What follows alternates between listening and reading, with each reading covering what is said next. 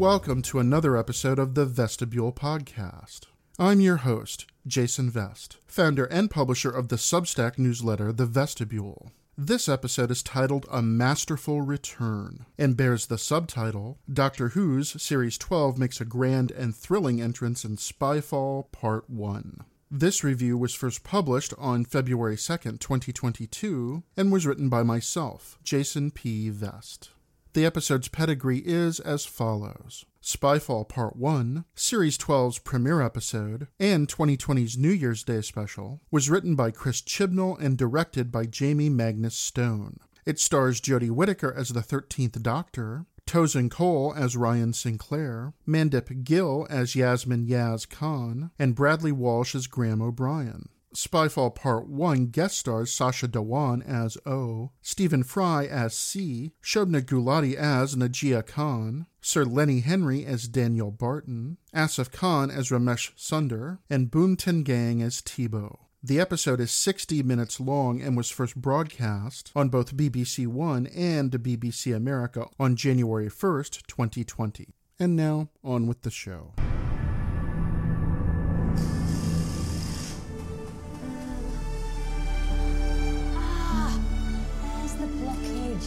Sorry, group message.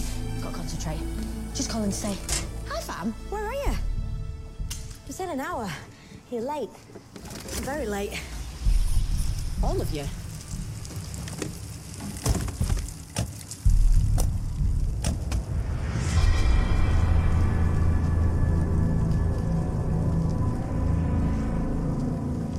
Hi fellas. Rocking the ominous look. We need you to come with us. Can I finish up first? Just training the water slides, and the boating lakes, and the rainforest floor. Plus, I'm waiting for my mates. Your friends are inside the car. Worst Uber ever! Look, it's in all your best interest that you come with us. Section 1, Lost and Found. The Lost Year. The year that time travel forgot. The year of living doctorlessly. These labels are only three of the sobriquets that certain Doctor Who fans, miffed that no new episodes premiered during the 364 days stretching between January 2nd and December 31st, 2019, bestowed upon the British Broadcasting Corporation's, or BBC's, most famous, most infamous, and longest-lasting time travel series for taking 12 months off our screens and away from our lives. Although showrunner Chris Chibnall and the BBC announced this interregnum before, 2019's New Year's Day special, appropriately titled Resolution, broadcast on January 1st, 2019, this preparation didn't make the 2019 Doctor Who drought any easier to endure, especially considering that two other science fiction television series, namely The Expanse and Star Trek Discovery, premiered, in Doctor Who's absence, banner seasons as the year unfolded. And 2019 could certainly have used a bit of Doctor Who flash, wit, and compassion, considering the reactionary state of world politics, nowhere better symbolized than the Trump regime's continued cruelties toward asylum-seeking immigrants, and the British political elite's decision to elevate Boris Johnson to its nation's highest office, thereby assuring that the calamity of Brexit would become reality no matter how ill-born and ill-advised. So, what a welcome return Doctor Who offers us in its fiendishly clever Series 12 premiere episode, which doubles as the program's 2020 New Year's Day special. Titling this installment Spyfall proclaims, in no uncertain terms, Chibnall's love of the James Bond film franchise. The many allusions, parallels, and hat tips, some subtle, some obvious, to 007 movies old and new jammed into this hour of wibbly-wobbly time-tripping narrative may obscure just how well the showrunner knits together relevant questions, doubts, and anxieties about the big data corporations that rule, or seem to rule, more and more of our daily lives. This episode's pace may be frenetic, even punishing in its frazzled tempo, but its story begins with an almost pastoral montage of the 13th Doctor's companions, Ryan Sinclair, played by Tosin Cole, Yasmin Yaz Khan, played by Mandip Gill, and Graham O'Brien, played by Bradley Walsh, catching up with their earthbound lives in Sheffield, England, after bopping around the time vortex with their Gallifreyan friend. Ryan plays a quick game of basketball with his mates, Yaz visits her family, and Graham endures a medical checkup with his oncologist during short scenes of real warmth between the principal cast members and well-chosen guest stars, many seen intermittently throughout Series 11. We sense that Ryan misses his daily routine, not merely through dialogue, but mainly through Cole's nicely calibrated performance. Ryan, abashed at having skipped so much of his friends' lives, endures slight embarrassment at the hands of Tebow, played by Boom Tin Gang, who wonders exactly what Ryan has been doing, to which Ryan lists a series of illnesses, appendicitis, hernia, and even detached retina, as explanation. Yaz, on the other hand, seems more excited than ever to travel with the doctor, but the consequences to her professional life as a Sheffield probationary police officer become clear when both her mother, Najia Khan, played by Shobna Gulati, and her boss, Police Sergeant Ramesh Sunder, played by Asif Khan, worriedly note that Yaz has taken 3 secondments from her main job, patrolling Sheffield streets to join an undercover organization that she cannot discuss, in a nifty explanation for why Yaz has been away from her duties for so long.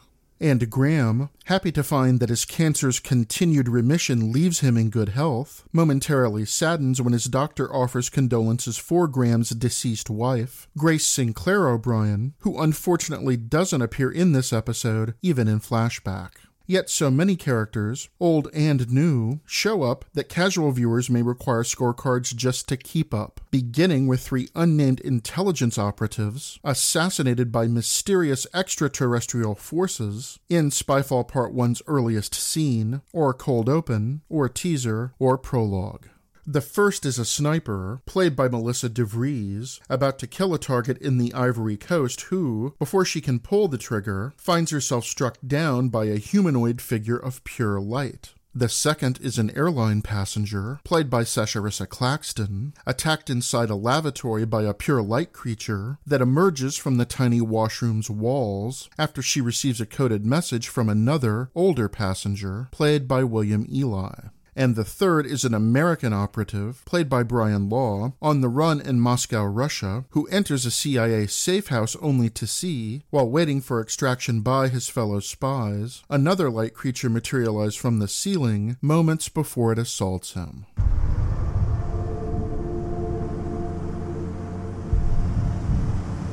In half a mile, continue ahead and merge with motorway.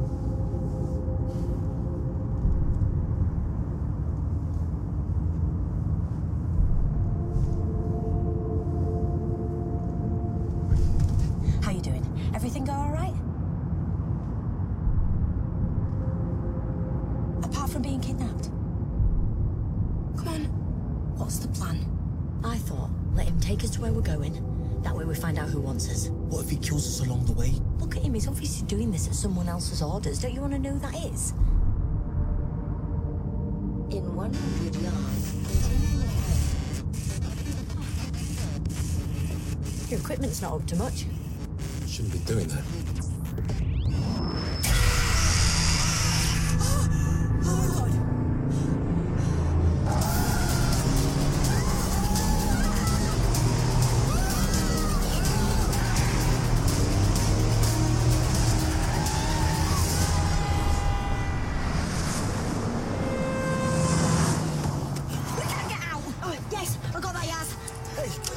The Xanax just started again. In 5 seconds, die.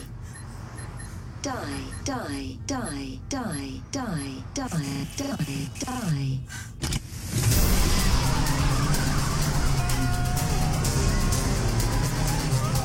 The brake's not working! Someone's controlling this car and it isn't me!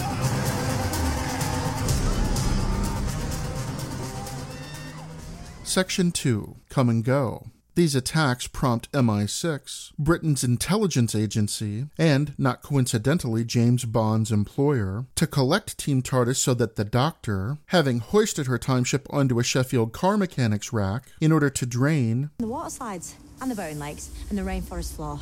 can consult with the agency's chief. known only as C and played wonderfully by Stephen Fry, a redundancy perhaps since Fry plays every role wonderfully, C tells the Doctor and her friends that the assassinations have so disturbed the world's intelligence agencies that they mutually empowered him to secure her cooperation no matter the means. That directive, I might add, leads to Spyfall Part 1's rollickingly absurd inaugural action sequence. Oh, did I forget to mention that the Doctor and her companions are collected by an ominous duo of sun-shaded agents who shepherd Team TARDIS into a car that, while transporting them from Sheffield to London, sees its driver vaporized by laser beams that shoot from the vehicle's satellite navigation system.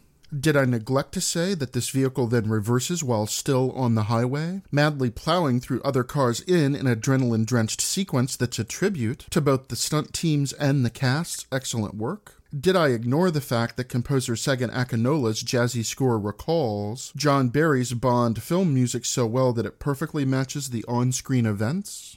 And finally, did I fail to recall that all this happens in the episode's first 5 minutes? If so, you may begin to realize just how madcap Spyfall Part 1 is. Its opening teaser confidently recreates the unrestrained energy of the Bond franchise's best pre-credit sequences, while improving upon Quantum of Solace's opening car chase by making the motorway action fun to watch, easy to understand, and, best of all, relevant to the forthcoming plot. Yet this praise is small beer compared to the surprises that await in Spyfall Part 1. Chibnall wedges into this installment so many intriguing characters, unexpected plot twists, thematic reversals, and remarkable revelations that viewers rarely find time to catch their collective breath. Despite the outright hatred that Chibnall's writing has provoked in some quarters, readers of my Series 11 reviews know that I firmly disagree. Chibnall, during that season's 2018 run, may not have enjoyed as much approval for his maiden voyage as Doctor Who showrunner, as did Russell T. Davies for Series 1 or Stephen Moffat for Series 5, but Chibnall's work for Series 11 was, on the whole, excellent. Accuracy compels me to note that Davis and Moffat received occasionally stinging criticism for their introductory season's authorial choices, but the viciousness by which certain vocal, so-called fans, attacked Chibnall's captaining of the New Who ship wasn't merely unwarranted but also uninformed in its toxicity. If Chibnall were as thin-skinned as some of his attackers seem to be, I won't call them critics since their screeds rarely contain actual story, thematic, or visual analysis. We might expect him to use Spyfall Part 1 as a platform to settle scores, but he instead demonstrates supreme confidence by riffing, vamping, and tweaking a plethora of Bondian tropes into a narrative skein that could only appear on Doctor Who. This talent is nowhere more evident than Chibnall's version of the Bond villain, or, in this case, villains, which occasioned Spyfall Part 1's first welcome revelation. To wit, Sir Lenny Henry plays Daniel Barton, the founder and CEO of Vor, a global search engine that Yaz describes as incorporating web, apps, social, global mapping, advertising, scientific and medical research, robotics, data polling, human analytics, into Chibnall's nightmare fusion of Amazon, Google, Facebook, and Twitter. Or, as C bluntly states the matter, right now, Vor is more powerful than most nations. And Sir Lenny Henry, a multi-talented actor, stand-up comedian, singer, and writer, plays Barton with such beguiling charm and underlying menace that Bond producers Barbara Broccoli and Michael G. Wilson should add him to the cast of their franchise's forthcoming 26th film. Barton, an up-by-his-bootstraps genius, is the world's wealthiest man. He invented Vor. The episode never reveals this acronym's meaning, although Chibnall's talent for satire makes a shortened form of voracious seem likely, amassed his fortune during the previous 20 years, and served as an MI6 informant for most of that time. Then, according to C, Barton simply stopped cooperating, which caused all 3 of the assassinated operatives from Spyfall Part 1's opening montage to investigate leads into Barton's dealings. As such, their simultaneous killings aren't merely suspicious, but perplexing. Why, after all, would a foe like Barton, if indeed he is a foe, so brazenly draw the authorities' attention by executing his investigators unless he feels, or knows, that his wealth and celebrity will insulate him from all consequences?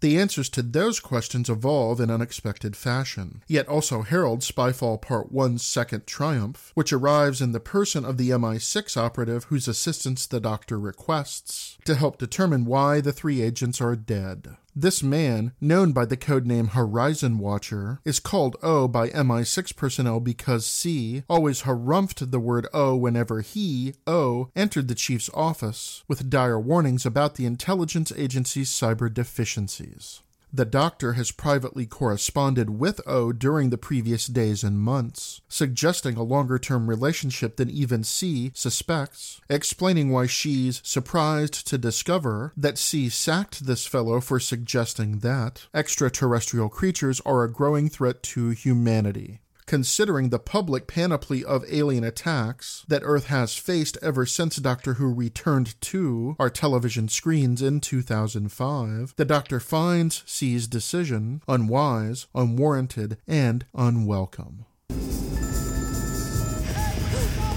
on, Sam! I need to close the door! Oh, sorry, I've never been good at sprinting. What? Come on, Doctor, we're about to take off. In the main cabin!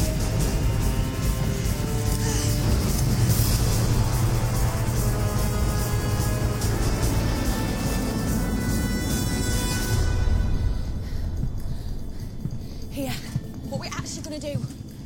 Sit tight. See where he's going. Never been good at sprinting. I was the last one in every race at school.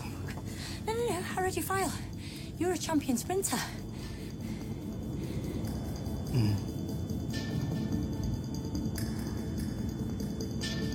Got me. Well done. What's going on, Doc? I don't know. You best take a look out the window.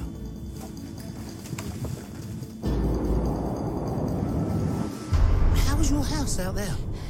Oh, a bit Wicked Witch of the West, but you get the gist. Maybe. Maybe not.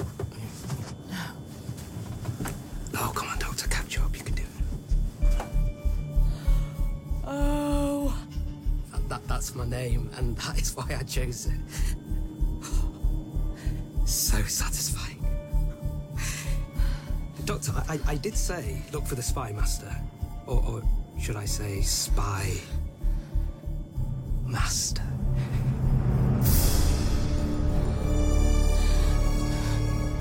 Hi. You can't be. Oh, I can be. I very much am. So what's going on then? He's not really O. I'm her best enemy. Call me master. Call you what? Master. Me and her, we go way, way, way back. I met her I know. years ago. But there was an O at MI6. C was talking about him. Yeah, a man very close to my heart. Well, in my pocket, actually. You want to see him? It's always good to keep a backup of one's work. Tissue compressions, classic. Wow. Ambushed him on his way to work for his first day. Shrunk him, took his identity, and set myself up in MI6. Surprisingly good stuff, Canteen. I have had a lot of fun. I need to warn Barton. He's not here.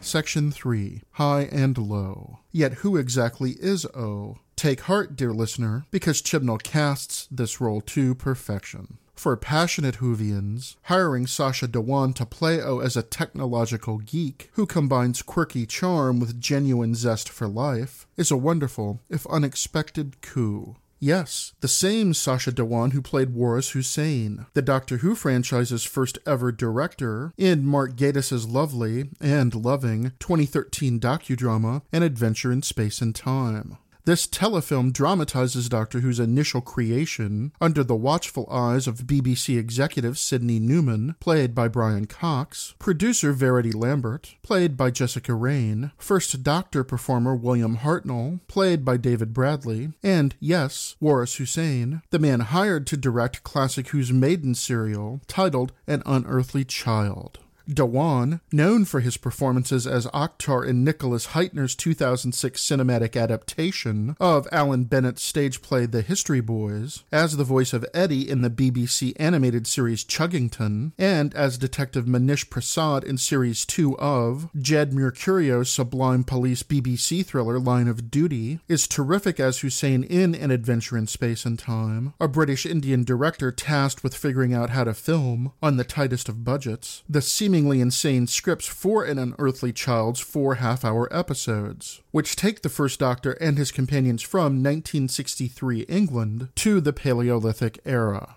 Dewan is equally good at playing O in the franchise Mothership's 12th series premiere, but even better is the secret that this character guards. Dewan laces so many subtle hints and clues into his performance, as does director Jamie Magnus Stone by first shooting O from behind, sitting in a chair the way an emperor sits on a throne, as our introduction to him, that, when Team TARDIS and O jump onto the back of a moving airplane piloted by Barton just before takeoff, we can't be certain that O is the Master, rival Time Lord and childhood friend of the Doctor, galaxy-hopping sociopath, and unkillable nemesis, returned to life. Yet when O, caught in a tiny lie by the Doctor, drops all pretense by smiling like a madman, then waving Hi. to confirm his identity as the Master, one of New Who's greatest ever moments unfolds, sending chills down this longtime viewer's spine. O's revelation is, to put it delicately, ground-shaking, earth-shattering, and shin-kicking. The way that Chibnall wraps these developments into one delicious bundle of insane drama is, yes, masterful. And if you don't believe this judgment, just watch any 2 or 3 of the dozen-plus YouTube reaction videos to Spyfall Part 1's final 5 minutes before getting back to me. Jodie Whittaker plays the 13th Doctor's shock, amazement, and trepidation at the Master's reappearance so expertly that she deserves an Emmy, a Golden Globe, a BAFTA, and an NTA, Britain's National Television Award, for these 10 seconds of film. Whittaker equals David Tennant's remarkable wordless reaction as the 10th Doctor when Series 3's Utopia first launches the Master, played by Sir Derek Jacobi, into New Who's rogues gallery of opponents, only to see him immediately regenerate into John Sims' version of the character, as well as Peter Capaldi's sublime silent response when Missy, played by Michelle Gomez, tells the 12th Doctor, at the conclusion of Series 8's Dark Water, that her name is short for the title Mistress, meaning that Missy is a regenerated female incarnation of Sims' Master, who disappeared into a white ball of light during the 10th Doctor's swan song, 2010's The End of Time Part 2. Got all that? Chibnall embraces New Who's intricate narrative legacies in this outing to announce that Series 12 will resurrect, literally and figuratively, all manner of characters, themes, symbols, and plots from the franchise's past in ways that Series 11 did not. Chibnall designed his first season as Who's showrunner to welcome fans old and new by offering fresh characters and elements that, while they don't avoid paying homage to the past, also don't foreground these aspects, despite the fact that Series 11 includes so many nods to Davis's Series 1 and to the adventures of Christopher Eccleston's 9th Doctor that Chibnall's grounding in New Who's lore is unmistakable. Series 12, by contrast, embraces all the complex and contradictory aspects of the franchise's 57-year run to offer bold new directions, nowhere better dramatized than when the Master tells the Doctor, just before transporting himself away from Barton's plane, One last thing, something you should know in the seconds before you die. Everything that you think you know is a lie. Got you. Finally. Oh, Did I forget to mention that the Master says these words just after the Doctor realizes that Barton is not flying the plane, but rather that a bomb counting down a 1-minute timer rests in the pilot's seat? Did I neglect to say that O's house flies alongside the plane, meaning that this structure is actually the Master's TARDIS? Did I ignore the fact that the Doctor cannot stop the bomb from exploding, thereby blowing up the cockpit and causing the plane to careen downward, while leaving Team TARDIS literally in the lurch?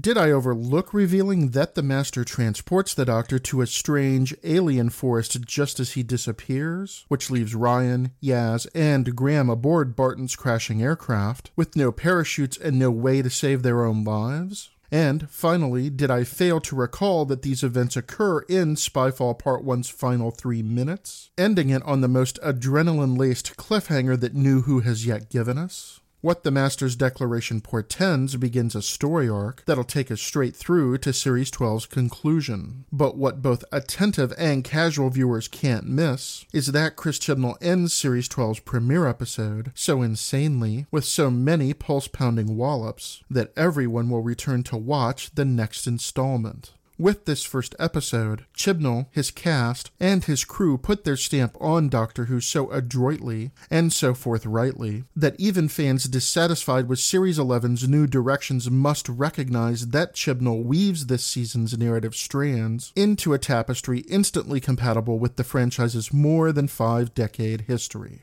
And, in the tradition of the best cliffhangers, no matter how crazy Spyfall Part 1 seems, we leave this episode thinking, if not saying to ourselves, you ain't seen nothing yet. Leading me to say, to Chibnall and to everyone else involved with this outing, bravo.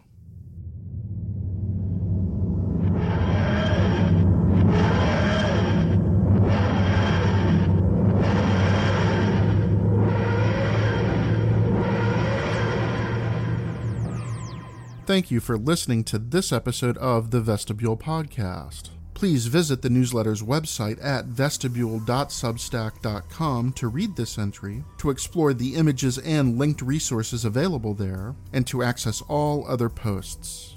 Until next time, this is Jason Vest, wishing you health and happiness.